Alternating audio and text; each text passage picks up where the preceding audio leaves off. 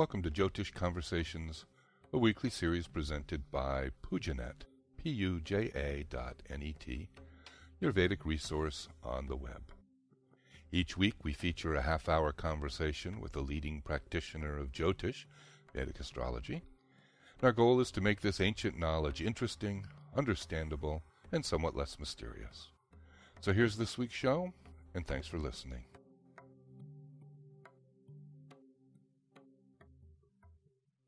Well, good morning, Anne. How are you today? I'm just great, Ben. This is a fun thing. I'm looking forward to our experience doing this. Oh, so am I. And we're going to be talking about astrology, history, and culture today, which is, I think, one of your long-standing themes and interests. Mm-hmm. Yeah, it's a funny thing. It is something that I've thought about a lot because I have been practicing for over 15 years, and in the course of that time, I've done readings for people from a number of different cultures. I've also used both the Western system of astrology and the Indian system of Jyotish astrology. And one of my great teachers, who I really admire, is one of the great new teachers, older teachers from India, K.N. Rao. Yeah. And one of the things he always emphasizes is you must look at the impact of culture when you're doing a reading. You have to look at the time, the place, the age of the client. You know, you're not as likely to find a 65-year-old with a marriage combination in his or her chart who's going to be jumping to the altar in the United States. True. Whereas in India, if there is a 65-year-old single person who is looking to marry, there is a higher opportunity. The whole marriage issue is one of those cultural issues. In fact, one of the astrologers from India who came over here was talking about how he had to completely revise the way he read charts because in a culture that has more strict cultural rules about behavior between the sexes, Right. and has high expectations from family members that you don't engage in a flirtation with someone unless you're serious. Right. A marriage pattern in a person's chart in India, and a young person particularly, is almost always going to lead them to marriage. In this culture, this particular astrologer said, I've learned to say marriage or marriage-like condition or opportunity because you might say no.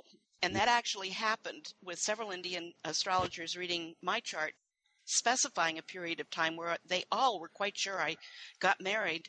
And actually, it was so insignificant that I'd forgotten this entire episode till many days later. I'd had 3 proposals during That's that period. really funny. Right. Yeah, so that's part of the culture issue.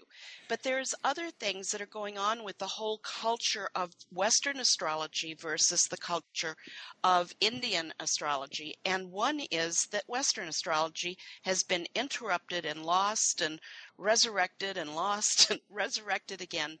So there have been many, many traditions and techniques that have been just lost, gone forever.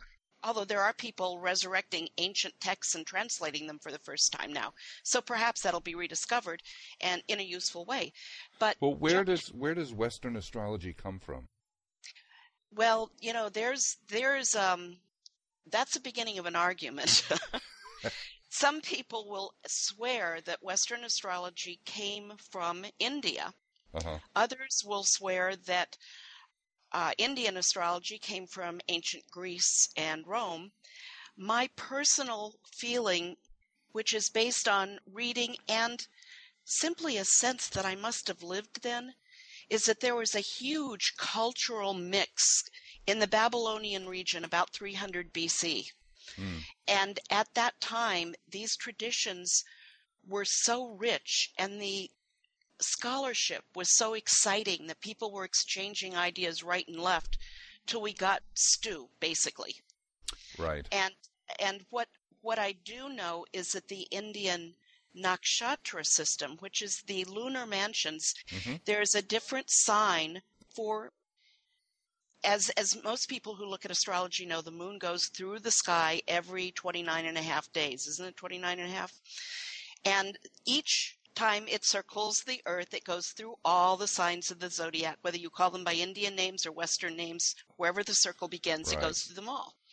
And over time, there actually are 27 nakshatras with a 28th discussed sometimes. Right. But this lunar astrology, and interestingly, William Yeats wrote a poem on the mansions of the moon, very aware of this tradition. Interesting. Yeah. So the lunar astrology seems to be very rooted in India, whereas the solar astrology seems to be a development that came from other cultures.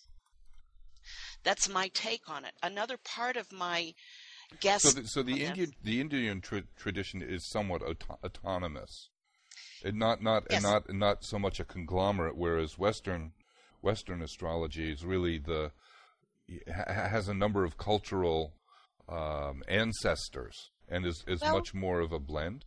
I've got to disagree a little bit with that, because we find in Indian astrological language words like Tajika, which is an Arab word. Right. And it refers to a technique taken from Arabic astrology practice. And then you have words like Kendra. Now, I'm not a linguist. Perhaps Kendra was originally Sanskrit, but I associate that word with Greek. Oh, really? Yeah. So when you look at the language mix, you do see different sources of language applied to techniques, and trikona is a Greek word as well. Now, perhaps Greece got them from Sanskrit. I don't know. Right. But it's an interesting question, and I do think that there were multiple traditions, and when they all got together and talked, nobody came out with a, quote, pure tradition. Everybody's tradition was, as should be, influenced and enriched by everybody else's. So now what was not part of this big melting pot in the Middle East was China or Tibet, and their astrologies, which I am not an expert in by any means, are totally different. They don't interact. You can't mix those very well with Western or Jyotish. Interesting. Well, I found on one of my recent trips to India, I had visited a site, it's very famous actually, south of Madras, called Mahabalipuram. And it's a World Heritage Site. There's a beautiful old temple right on the ocean. Wow. And they still have the docks that had been built, ages and ages and ages ago, 2,000 years ago. And in excavating them, they had found coins from throughout the ancient world. Yeah. And even, and it was very interesting because we sometimes tend to forget just how much commerce there was.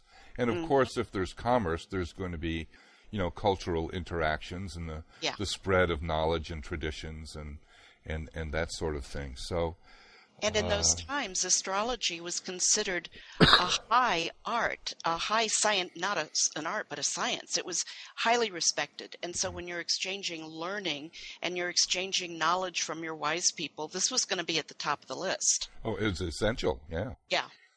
And the other interesting thing about Jyotish is the cultural tradition of parampara, the verbal lineage where you study with your father in many cases, who studied with his father, and the rules of practicing astrology are sometimes quite closely held in a family lineage. So there's a cultural difference of opinion in, are all of these ideas free and available to everybody to use, or are these our lineage and to be held private and sacred? And so you get many different streams of Indian astrology. Some of them are now coming into the public eye as people in India, thank everybody for this, are bringing this knowledge to the West by breaking the bounds of these long-held family traditions. Well, so and certainly even the existence of a podcast like this, and the technology of the internet and the cultural interactions that's happening now between the West and the East, this knowledge has spread dramatically in the past 40 years. Mm-hmm. and Mm-hmm. the dissemination of this knowledge is going to it certainly is going to speed up, not slow down by any stretch. Absolutely. And I think that's a part of what we're seeing in many, many, many formerly hidden occult esoteric traditions, where many of them are coming into the public eye now. And of course, the internet helps. Yeah. But and Well, another then thing, I think also the the tradition in terms of the Hindu religion has been very decentralized. yes, Whereas in the West, when you had the Catholic Church being such a powerful political force for so long, yeah, if they decided that astrology was not good knowledge, then obviously you're going to have I think, as you say, an astrological dark age yeah. where this knowledge And does get lost. we've had a lot of them, and the hierarchical top-down versus the decentralized religious background of these two cultures also affects the passing on of a tradition. For example, in the West, you publish a book. That is a stamp of approval. This is an idea that at least somebody has accepted. A publisher has paid money to put this book out. We'll learn it from a book. And that tends to perpetuate the top-down system. Right.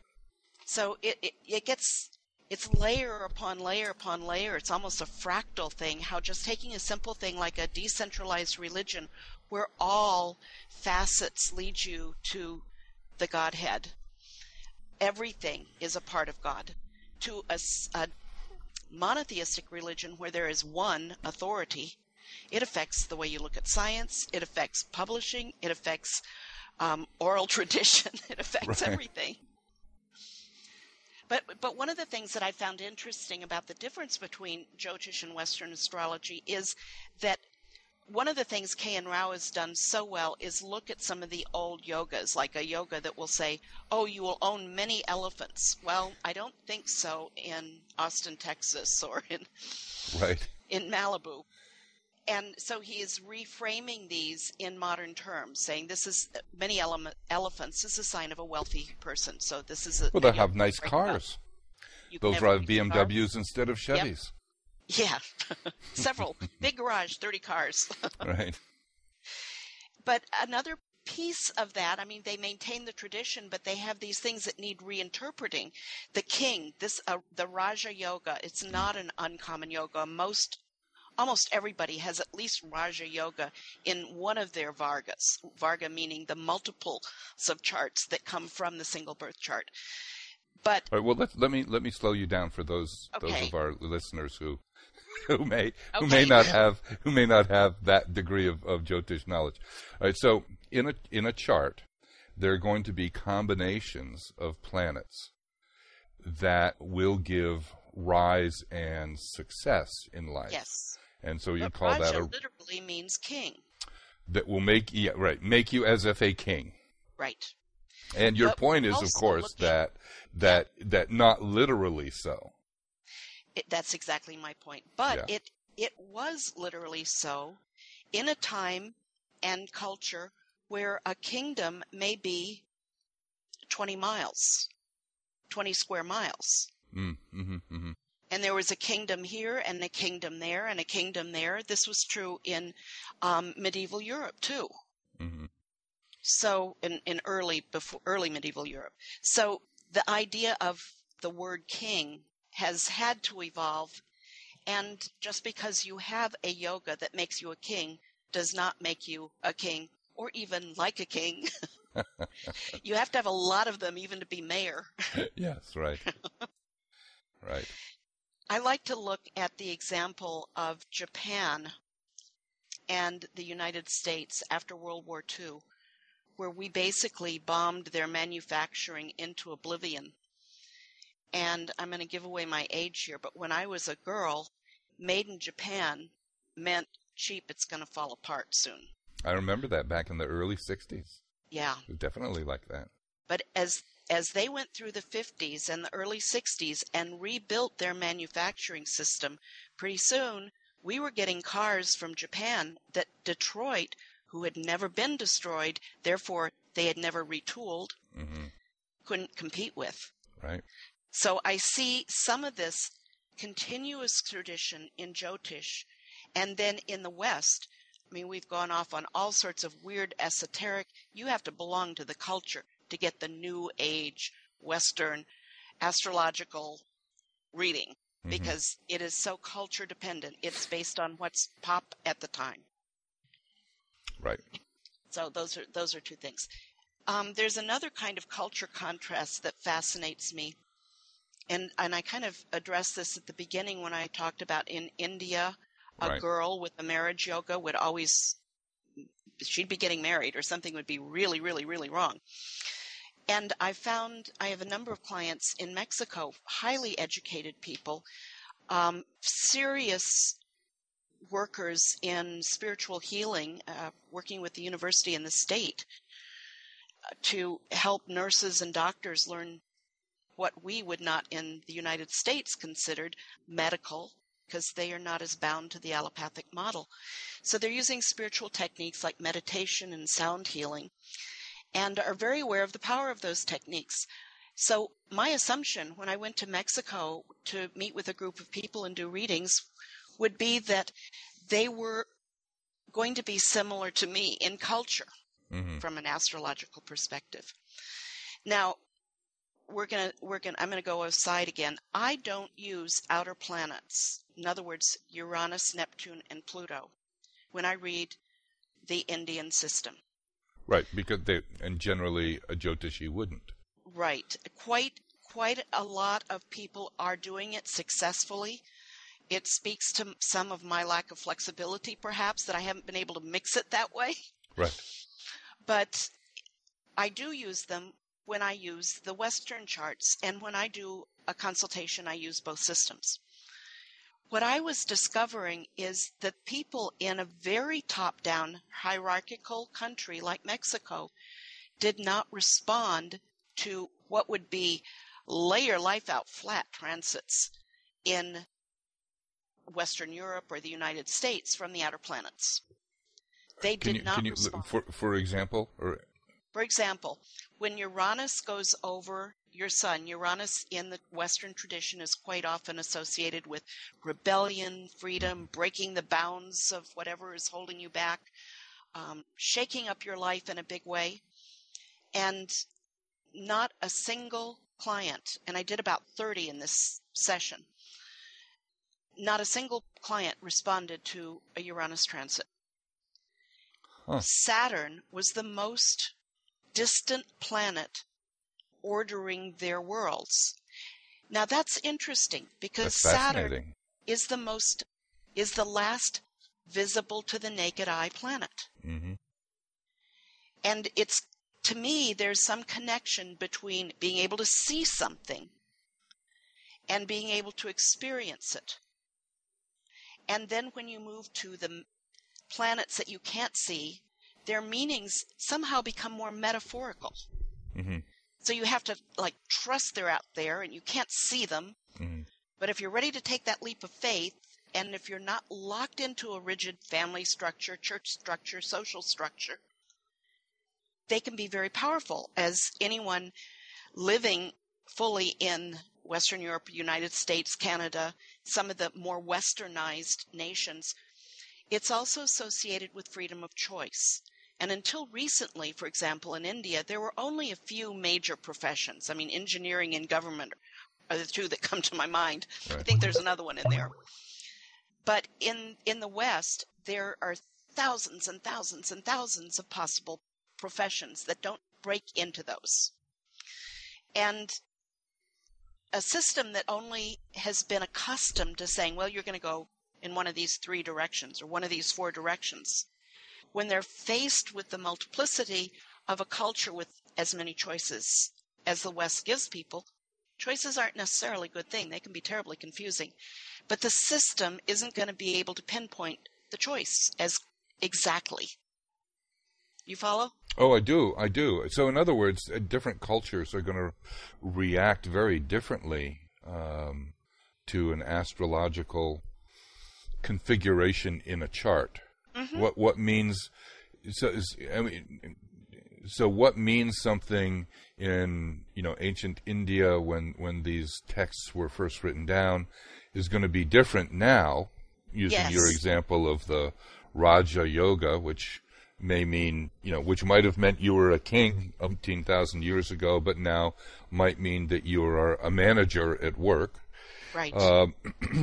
But then also, depending upon, yeah, but then also that culturally, depending upon where you live, here in the U.S., because we love to be rebellious and to question everything, that makes us in a sense sensitive to different planets and different planetary configurations in a way that other cultures wouldn't. Exactly. Yeah. It's unthinkable to rebel against family structure.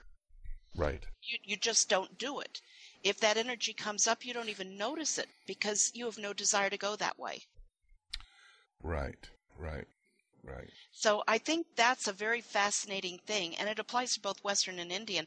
A classic example in Western astrology is King Henry II, of whom Nostradamus actually wrote a specific quatrain saying, I'm going to quote this wrong, but you'll get the gist, that on a specific date, the date was to the date prediction to his wife, the Queen, that the golden cage would be pierced and the light would go out. This happened to be the day of a demonstration joust. Ah. And the person riding with this great horse with a lance toward the king, who was riding toward the other person with his great horse and a lance, and they were supposed to pretend and not touch each other. Right. Well, the unking guy's lance broke and splintered, and the splinter went through the golden grid of the helmet of the king and pierced his eye. Oh, and the my. eyes are the lights of the soul. Sun and the moon are the lights in the sky. Eyes are sun and moon. Right. In symbolism. So there was the light, and the king died. If you look at that same chart from a modern Western culture perspective, it is not a death chart. Really? It is not. We would not look at that chart now and say, oh, this man will die on this date, as Nostradamus was able to say. He died several days later, actually. But part of that is very logical. We've got far more complex medical intervention systems. Right. We've got, again, more choices. So in a culture without any medical care, a pattern that would not be fatal in a culture with access to care could well be fatal. Same chart, same picture. Yeah. But it's very culture related. Well, culture and time related. And time, history. Yeah. Oh, that's fascinating. I was also looking at Pluto in Mexico, and Pluto, it's an example very much like Uranus. If you don't think of rebelling, Uranus is no big deal. And Pluto is a planet that requires absolute surrender. Whatever I thought, whatever I wanted, whatever I thought I needed for security, it's not going to go my way. But if you've grown up knowing that you are not the master of your fate, then it's not a surprise. Pluto comes along and says, you're not in charge of this. Yeah, I know. I'm not in charge of anything. Right. So, I have experimented with Pluto in Jyotish charts because I don't know any Western astrology. But the Parashara's Light software that I use allows me to include that. And what I have found is that it's a good example, or it's a good marker for when karma is very difficult to change. And so we're really, I'm agreeing with you. I mean, we're really saying the same thing. So if there's Pluto in the 10th house of career, stuff is going to be happening to a person that involves work, and no matter what they do, it's going to be very, very, very difficult to control the situation. Right. I don't know.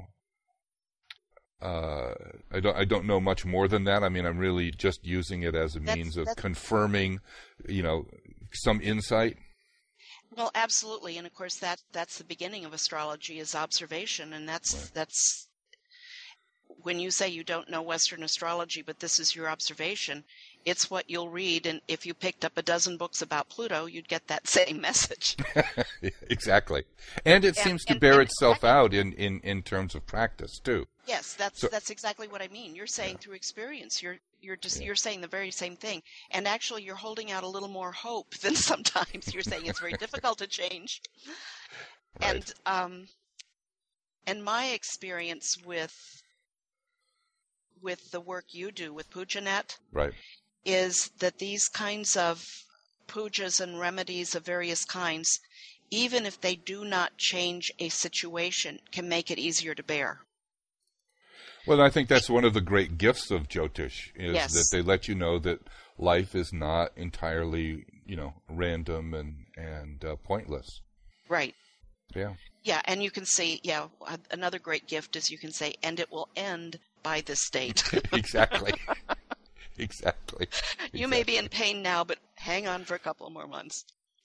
So within this context, since we've got about 5 minutes left, okay. Within this context, what would you say about the Vedic planets of Rahu and Ketu? Because they stem from a very specific myth, the churning of the ocean of milk. Yes. They seem to have their calculated points. There's nothing there to see, and yet they play a very prominent role in Hindu astrology. So my question is there a Western counterpart to this? Wow, we could almost do a whole show on this. Rahu and Ketu on the surface appear to have completely opposite meanings in the West and the East. Mm-hmm. In the East, they will say Ketu is a spiritual planet, and it leads you deeper into spirituality, spiritual growth, spiritual understanding, whereas Rahu is a planet of desires and cravings in the material world, right, and is not such a good place to go. And in the West, here you get culture again, Ben. Mm-hmm. Right. In the West, they say Ketu is where you've been, where you're comfortable, and you need to move away from there, get out of your comfort zone, and Rahu is what's unfamiliar and new. You need to go in that direction. But when you look at the mythology of India, what you get with the South Node is the body without a head. Right. So this is the end of the snake that already ate his meal. He can't take any more in. So he's either going to digest and eliminate, or he's going to be bloated.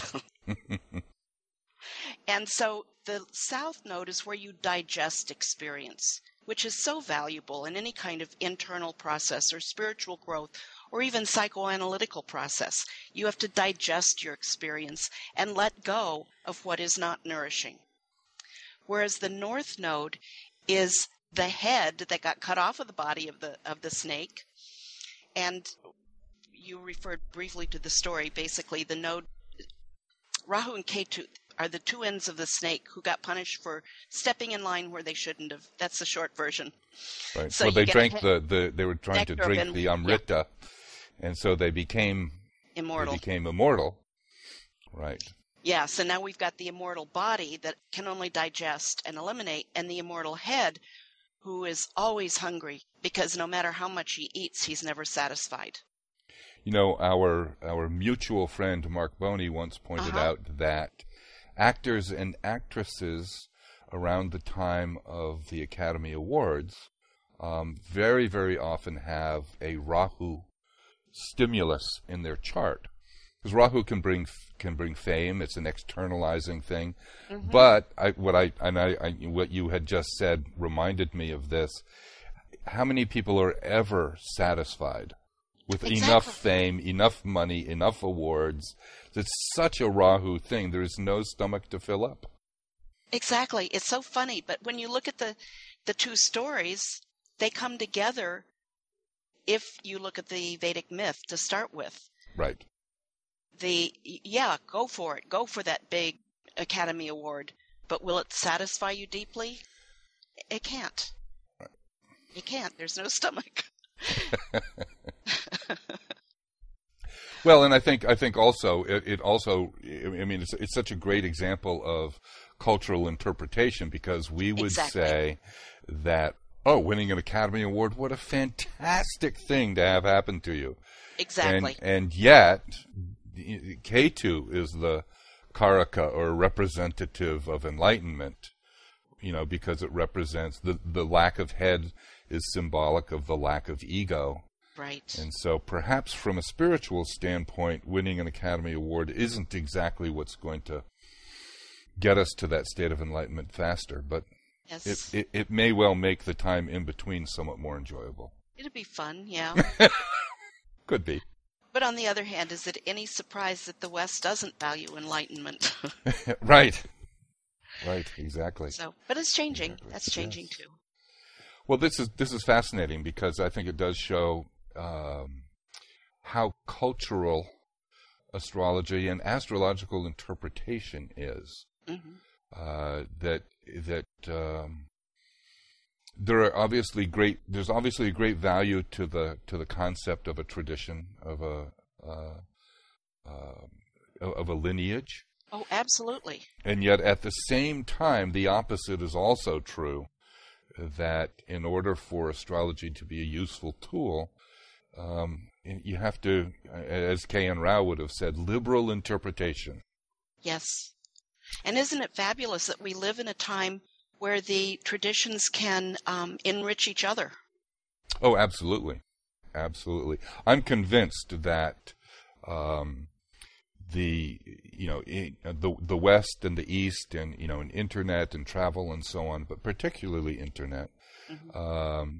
Is going to result in some wonderful trends over the next 50 years, because I think what will happen is that the value of tradition will be, and the traditional knowledge of India will be more and more integrated into the U.S.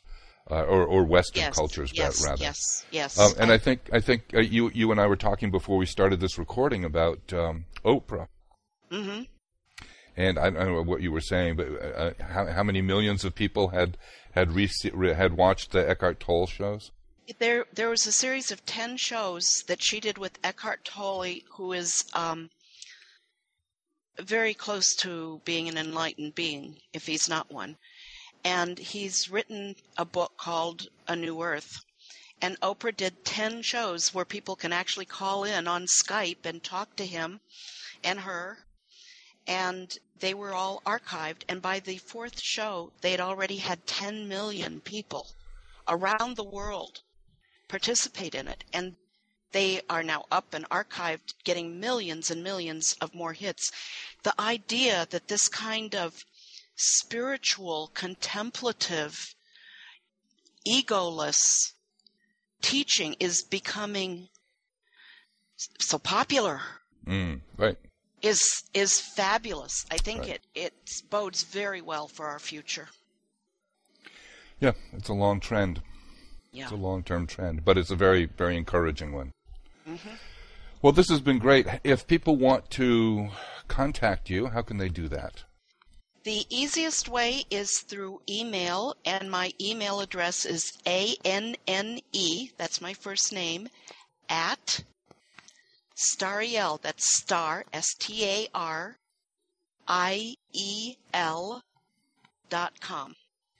Great, and I can also say that Anne is going to have a wonderful website soon. Yes, because we're working on it. But you have a website now still, Stariel.com. Yes. is there, but watch for the future. It's going to be spectacular. Great. Okay, Annie, thank you. Okay. We'll talk to you again Ben. soon. Okay. Okay. Bye.